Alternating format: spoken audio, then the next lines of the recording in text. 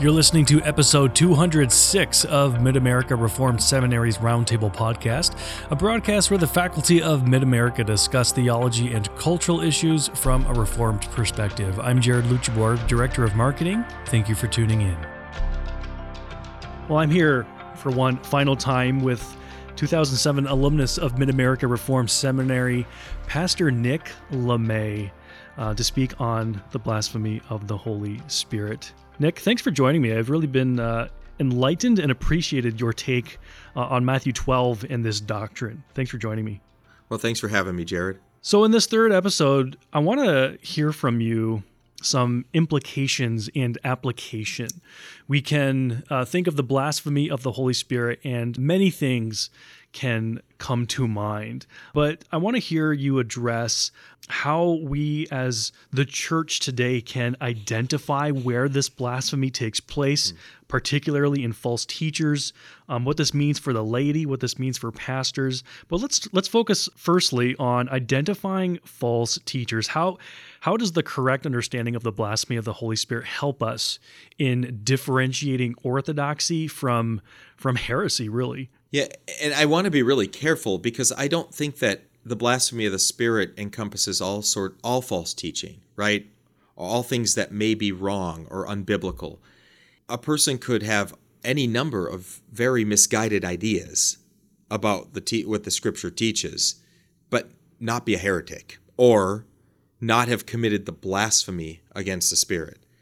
So I want to be careful in that respect, and also in identifying who might have committed this. I think that's also perhaps tricky, but I think the general contours are helpful in that I think the blasphemy of the Spirit is again, we've said it's a sin committed by teachers who are exercising authority in the church, but a component of this is that it involves a willful, knowledgeable, and malicious rejecting of Jesus Christ. And not only that, I mean, that would be bad enough, right? But it's not only that. It's also the use of one's authority, as a teacher, to lead others away from Jesus Christ. In other words, this has to do with the gospel. It strikes right to the heart of who Jesus is and what he's done for sinners. And to willfully, knowledgeably, and maliciously draw people away from Christ, I think that is the heart of this blasphemy. To cause them to reject the Spirit's testimony of who Jesus is to blaspheme the Spirit. And you notice in the New Testament, part of the blasphemy of the Spirit that Jesus pronounces against this anathema that Jesus pronounces against the Pharisees is that they're doing this for their own gain. They do this for personal gain, for greed, out of greed and avarice. They also do this for political gain, for power, is a power play. So you see that there are selfish and different kinds of personal motivations that they have that cause them, in the light of what they know about Christ because of the Spirit's testimony, with what they see very clearly, to still reject it. Which is actually, it's quite a remarkable thing to think about, that you could see something clearly and reject it. It's terrifying in one respect. And so to think about that in a modern context, I think we can apply those things, but we ought to apply them with care. I always remember Mark Vanderhart saying, "We don't have cardioanalytic ability, so all we can really judge is what we see on the outside, and yet we still ought to judge judiciously or with some measure of care." So with that in mind, could you take some time to provide encouragement and exhortation for Christians who may be struggling with this sort of thing? I think that for Christians who are concerned, this is a good sign. If you're concerned that you've committed the blasphemy against the Holy Spirit, I think it's true what's often said. If you're worried about having committed it, it's a pretty good sign that you haven't committed it. I mean, let's see what Jesus, in Mark, I think in Mark chapter 3, it's really interesting what Jesus says about the religious leaders, right? So Mark, you get the blasphemy of the Spirit at the end of the chapter, but at the beginning is part of that whole narrative. And what he says in chapter 3, verse 5, and he looked around at them, and that them is not the people. That them, I think, this is the religious leaders. He looked around because they're saying, is it lawful on the Sabbath to do good? Or Jesus asked them to do harm, to save life, or to kill it, because they're waiting to see. It's interesting, they haven't said anything. It's like in Mark, it's like that verse where he heals the paralytic. They're reasoning in their hearts, right? And Jesus knows what they're thinking. But here also, they're reasoning in their hearts. They're waiting to see, to catch him now, if he'll heal on the Sabbath. And what does Jesus say in verse 5? He says, and he looked around at them with anger, grieved at their hardness of heart. Now, if you're a Christian who is struggling with sin, and you're sitting there going, my sin is so grievous to the Lord, my sin is so grievous to me, and you're worried that you've committed a sin which is beyond the hope of pardon, this is a really good sign that you haven't. It's actually a really good sign that you don't have a hard heart, right? So the hardness of heart is what leads them, after Jesus heals a man on the Sabbath, bringing rest to him, right? Heals his withered hand. The hardness of heart leads them to go out and plot how they might destroy him. Your grief is over sin. Well, that is a good grief. I mean, this is a good sign. We ought to be grieved over our sin. We ought to agonize over our sin. And it ought to inconvenience and make us uncomfortable. We ought not to feel okay with it. That's a sign of hardness of heart. Whereas the turmoil that it brings to the godly soul is a good thing. It's really indicative of the work of the Holy Spirit, not a blasphemy against the Spirit. And what I think that what we need to do, especially as pastors, and any Christian really, but especially as pastors, is direct people ever and always to Jesus. That he is more willing to receive us than we are to come.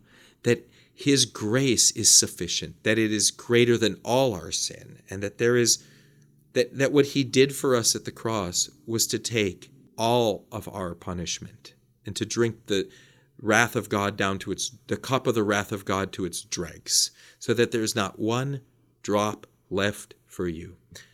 That there is therefore now no condemnation for those who are in Christ Jesus. Now that is both a call to rest in Christ, and it's an encouragement to resist sin. So, it's both. Because of what he's done for us, he equips us with his Spirit to fight against sin, to resist it, but at the same time to rest in him, that his work is perfect and complete on our behalf. In our place condemned he stood, sealed our pardon with his blood. And that's the message and hope of the gospel. And the encouragement is, if you're feeling the weight of sin, it's the Spirit's work calling you to rest in Jesus Christ, who bore the weight of your sin for you. Thanks for that mini exhortation. That was very, very encouraging. Thank you for that. Now, what about pastors? Reflect now on how understanding this sin, blaspheming the Holy Spirit, should shape pastoral ministry. First and foremost, it ought to. This passage weighs heavily on my heart because it's a warning. And actually, that's why I think the Lucan version of this is quite interesting, because the Lucan version of the blasphemy against the Spirit is in the context not of Jesus' proclamation against the Pharisees, but of a warning to his disciples. Which you say, well, could the disciples possibly commit it? Well, Judas, maybe, yep. Although, I forget which church father, but one of them suggested, well, maybe even Judas could have been restored to repentance. Well, he was the son of perdition, so likely not. But this is a warning to them. Don't fear man, who can only kill the body, but fear God, who after killing can also cast into hell. So that's the one whom you should fear. And don't deny the Son of Man.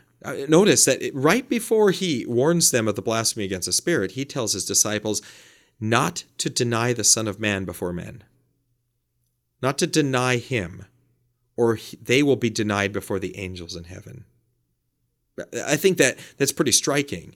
And then he says, look, all manner of blasphemy will be forgiven men, but not the blasphemy against the Holy Spirit. So I think the context in Luke is really instructive for pastors, for those who actually exercise that prophetic and apostolic call to preach the word, to teach the gospel.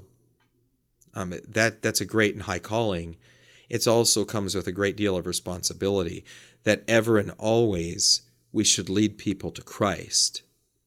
And now you say, well, could the apostles have committed the blasphemy? Well, that's not really the point. I don't think so. I think the warnings, you might say, well, can the elect fully and finally fall away? Well, no, but that doesn't mean the warnings aren't for the elect too. The elect are to warn us, to instruct us, to cause us to be far more careful, right? To hate sin, to resist it, to be on our guard, to stay awake and watch and pray. Yep. So yes, they're for us. Well, no, the elect cannot fully and finally fall away. But can the elect fall away? Well, sure. Will they be restored to repentance? I absolutely believe that. But in the meantime, they do great harm and damage to themselves. Okay, so the warning is also for them to be very careful, to know, and as Paul said, I have purposed to know nothing among you but Christ and him crucified. Well, I think this is a call for pastors to know Christ and him crucified, and to point those who sit under our instruction, to sit under our teaching, to point them ever and always to Jesus, to be very solicitous to always preach the word, and to be very careful against teaching and preaching which may lead people away from Christ. It's to be on our guard and to know that the only hope is Christ. Thank you for your reflection on this. It's been very enlightening. It's been encouraging to hear. Nick, thank you for taking the time to participate in this podcast. Thanks for having me. It's just been a lot of fun. It was good to refresh my memory and go back over my article and this topic, which is really so important.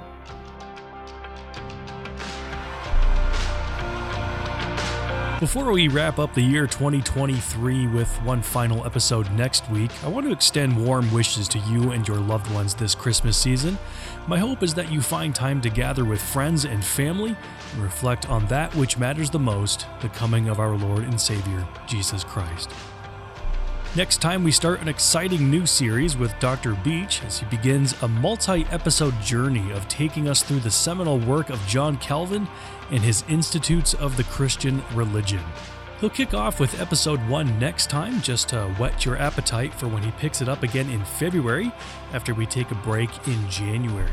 We look forward to bringing those episodes to you. And if you enjoyed today's episode, consider subscribing and sharing it with friends or family. Your support helps us bring more engaging content to your ears and helps us foster not just a community of lifelong learners, but thoughtful practitioners. I'm Jared Luchabor. Merry Christmas. Thank you for listening. We'll see you in the next episode.